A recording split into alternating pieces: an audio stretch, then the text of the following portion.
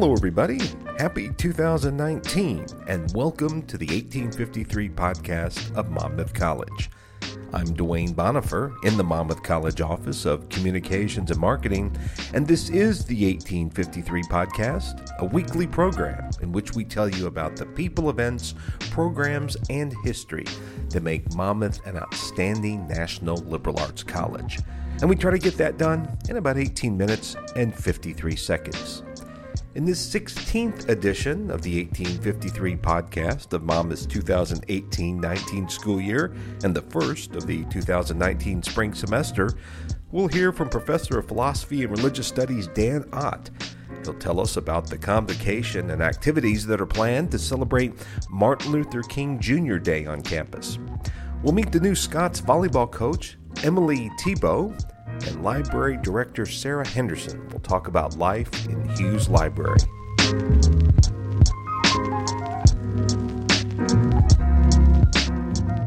With the start of the 2019 spring semester on Monday, January 14, that means the Monmouth campus is once again a very busy place.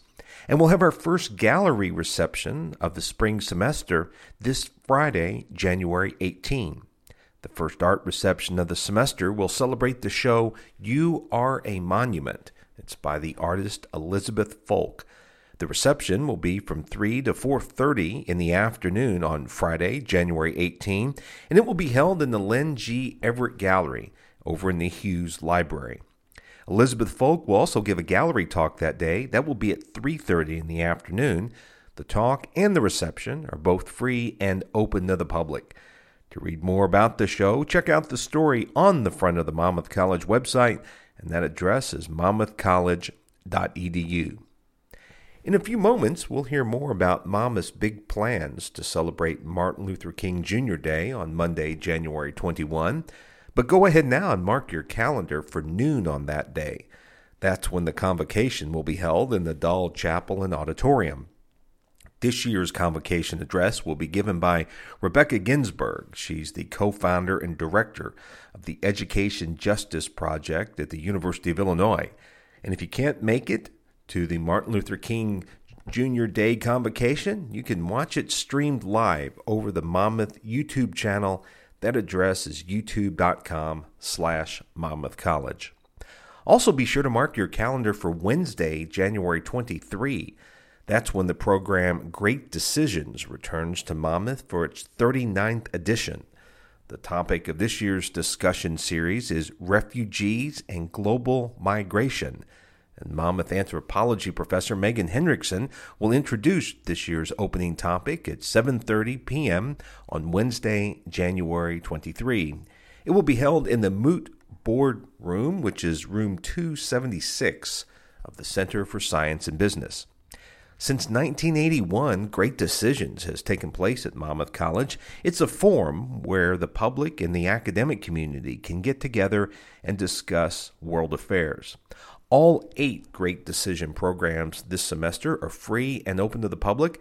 They'll all be held at 7:30 p.m. on Wednesdays in the Moot Board Room over in the Center for Science and Business, and they'll finish up on March 20. Big thanks to political science professor Mike Nelson for leading this important program. You can also read more about the Great Decisions this spring on the Monmouth College website. Go to the news section, monmouthcollege.edu/news.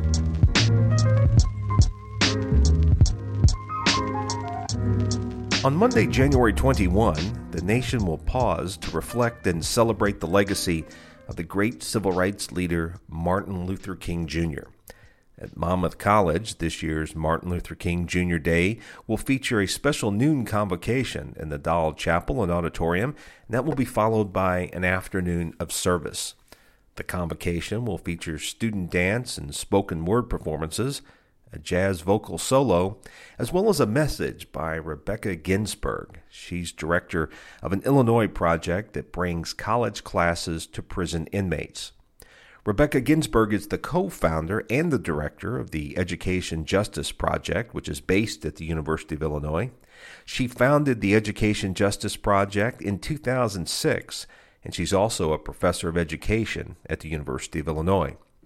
Also on Martin Luther King Jr. Day, Monmouth afternoon classes will be canceled so that students can participate in service activities throughout the community, which will commemorate King's legacy. Professor of Philosophy and Religious Studies Dan Ott is one of the day's principal organizers. Dan says that inviting a speaker to discuss mass incarceration is an appropriate way to mark the legacy of the slain civil rights leader. King, near the end of his life, really had expanded his message and mission. So not only dealing with issues of racism, but dealing with issues at the intersection of racism, poverty, and militarism. And he called those the three evil triplets. And I think, if he were alive today, he might want to make it a quadruplet, or he would at least want to talk about mass incarceration in terms of racism and poverty. We know that less educated, less privileged, and black and brown people are unfairly policed, incarcerated at higher numbers than white people are.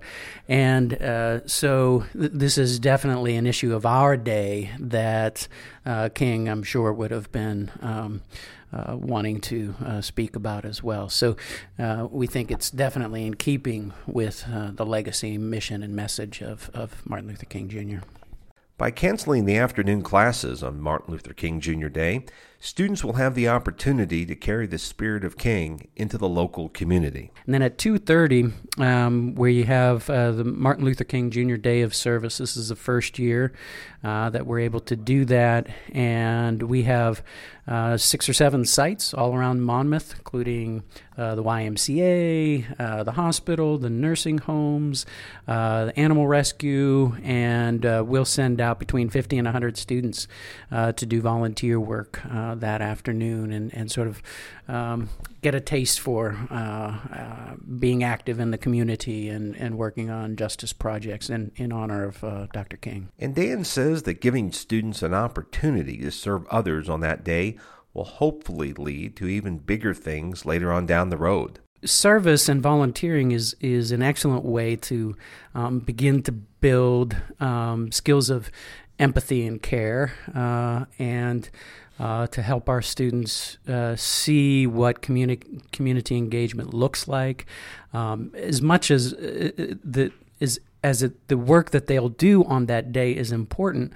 What they'll see that day, what they'll see community leaders doing, and what projects our citizens of Monmouth have taken on is even more important. And so the hope is with these kinds of things that we do with students in terms of service and volunteering is that it sparks something that begins to grow in them, and that then they'll get interested in actual social change, right? Working with systems, working in the community, working to make things different, not just volunteering, which is fantastic, but going that next step that was what Dr. King really was about, and changing the systems that oppress and bind people. Since Martin Luther King Jr. Day became a federally recognized holiday in the late 20th century, Dan says that Americans have done a pretty good job preventing the day from becoming just another day off or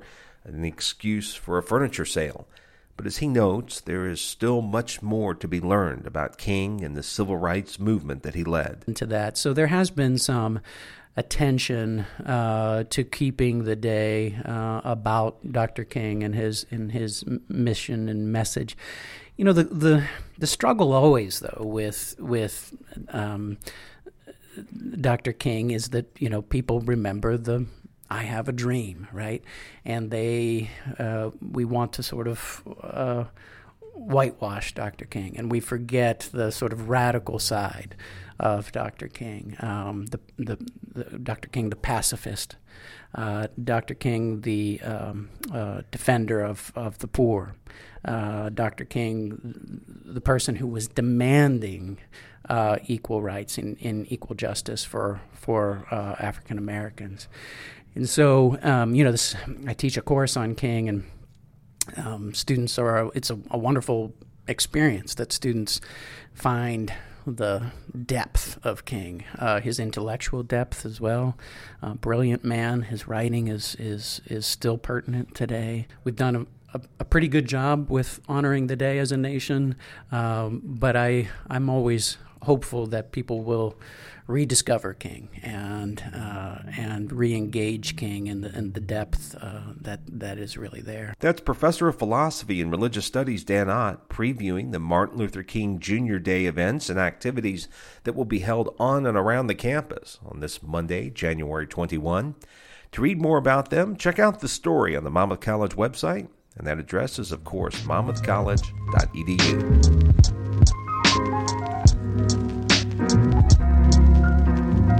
This is the Monmouth College 1853 podcast, and I'm Dwayne Bonifer in the Monmouth College Office of Communications and Marketing.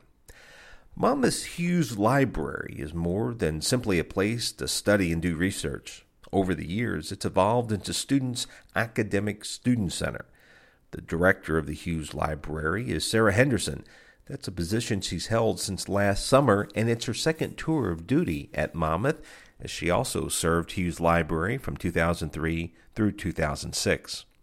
As Sarah notes, the Hewes Library strikes a good balance between offering print and digital products to students, which she says helps keep it a place of discovery for students. Yes, we still do dwell in the physical, but so much is digital these days. And I think one of the nice things about the library here is we're working to find that happy medium. Digital is definitely important in terms of access and easy access. Definitely helps with space. But I like the idea that we still have print, and we still have a fair amount of print here, because I still enjoy, me personally, and I think for the students, the opportunity to stroll through the stacks and discover new things that you wouldn't necessarily be able to if you were looking at a tablet. There's something to be said for walking down the aisle. There's an eye-catching book cover. You pull it off the shelf, and before you know it, you found your new favorite author. What's especially nice about the Hewes Library is that it's more than a collection of volumes and titles. It's also the home to art, spaces for the community to interact, and places for visitors to enjoy solitude. But Sarah won't tell us where her favorite space is in the building. We are so blessed with the building that we have. We have 2 art galleries upstairs for starters. We have the Shields Gallery, which holds a collection that was presented to the college. It's a rotating collection full of just amazing antiquities and other items along those lines. Then we have the Everett Gallery, that is a rotating display. We bring artists in from across the country, local artists, our own students and faculty, and have exhibits of their shows. And it's just amazing, the artwork that comes. We have, of course, the coffee shop, which is a fabulous place that everybody loves on campus. We also have the Barnes Electronic Classroom, which is a wonderful space for students if they are practicing presentations for class. Speakers, we have speakers that we host in there quite often. Faculty members use it for their classes. Film series are shown in there quite often. On the upper level, there is a secret comfy chair area. That is my absolute favorite place in the library. But I'm not sure I want to reveal quite where it is, because I might find somebody sitting in it the next time I go upstairs and want to use it. But there are some great spaces like that, too. Sarah says it's hard to know what the future holds for the college library or what the college library of the future will look like. But she does expect that print and the discoveries and the surprises that it holds to remain relevant in students' lives. At one point in time, we thought microfilm and microfiche was state of the art, and that was going to be the way to go. I definitely think that print is not dead. I think that libraries will host a combination of digital and print resources for students, because as much as we want immediate results in terms of our searching for journal articles and things like that, I still think it's important to provide those opportunities, as I said earlier, for students to explore on their own in their own time. And I think one of the great things about Monmouth College is that they are so supportive of the library. We have a fantastic building, a fantastic collection, and we really wouldn't be able to do it without them. And I think one of the best things that we have about the library is the staff listens to the students, and they will really help drive the future of the library in terms of what direction we go. That's Sarah Henderson. She's director of Monmouth's Hewes Library. Make sure you follow the Hewes Library on Instagram and Twitter, where they absolutely hit it out of the park. You can follow them on Instagram and Twitter at Hewes Library. Okay, sports preview, then the sports segment. 3, 2, 1. Before we get into this week's athletics segment, a reminder of the multitude of ways in which you can follow Monmouth College throughout the social media spectrum. The college's main Facebook page is facebook.com/Monmouth College. The college's main Twitter account is @Monmouth, and the college is on Instagram @Monmouth College. If you're on Snapchat, be sure to follow Monmouth on Snapchat at This Is Monmouth. And when you want to listen to some great music, check out Monmouth College on Spotify.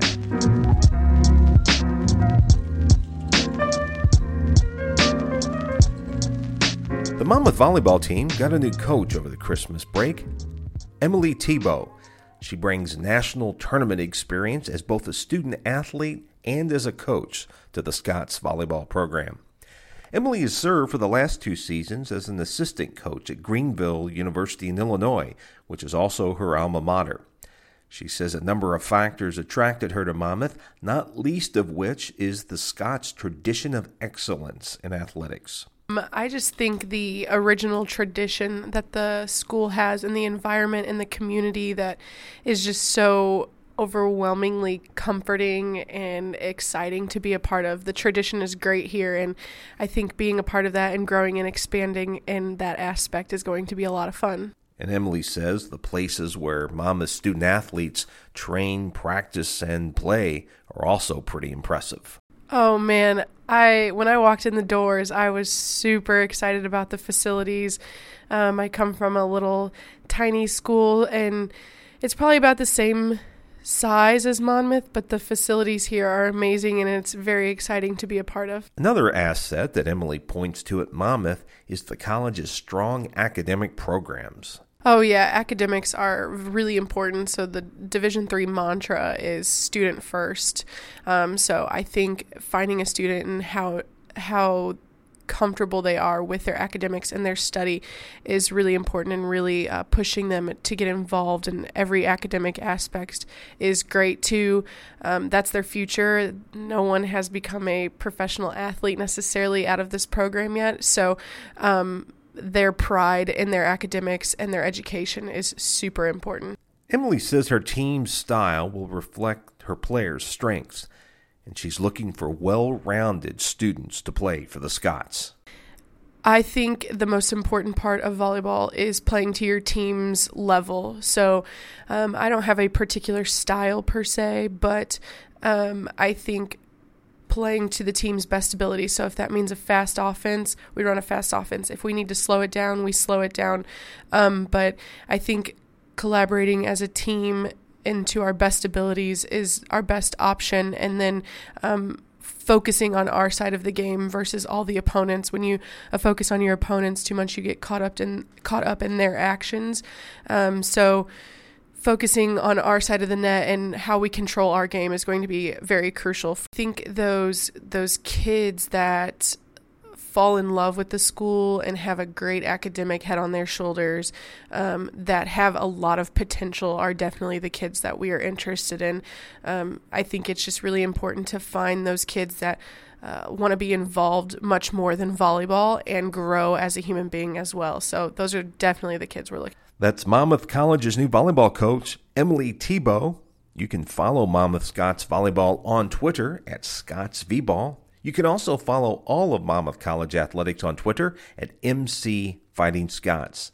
And don't forget that your official place on the World Wide Web for all things Fighting Scots related is the website monmouthscots.com. And that's going to be a 30 for this 16th edition of Monmouth College's 1853 podcast of the 2018-19 school year. I hope you've enjoyed this program. Tell us what you think by firing off an email to us at news@monmouthcollege.edu. Be sure to put podcast in the subject line. Until our next edition, this is Dwayne Bonifer of the Monmouth College Office of Communications and Marketing. Thanks so much for listening. So long, everybody, and have a nice day.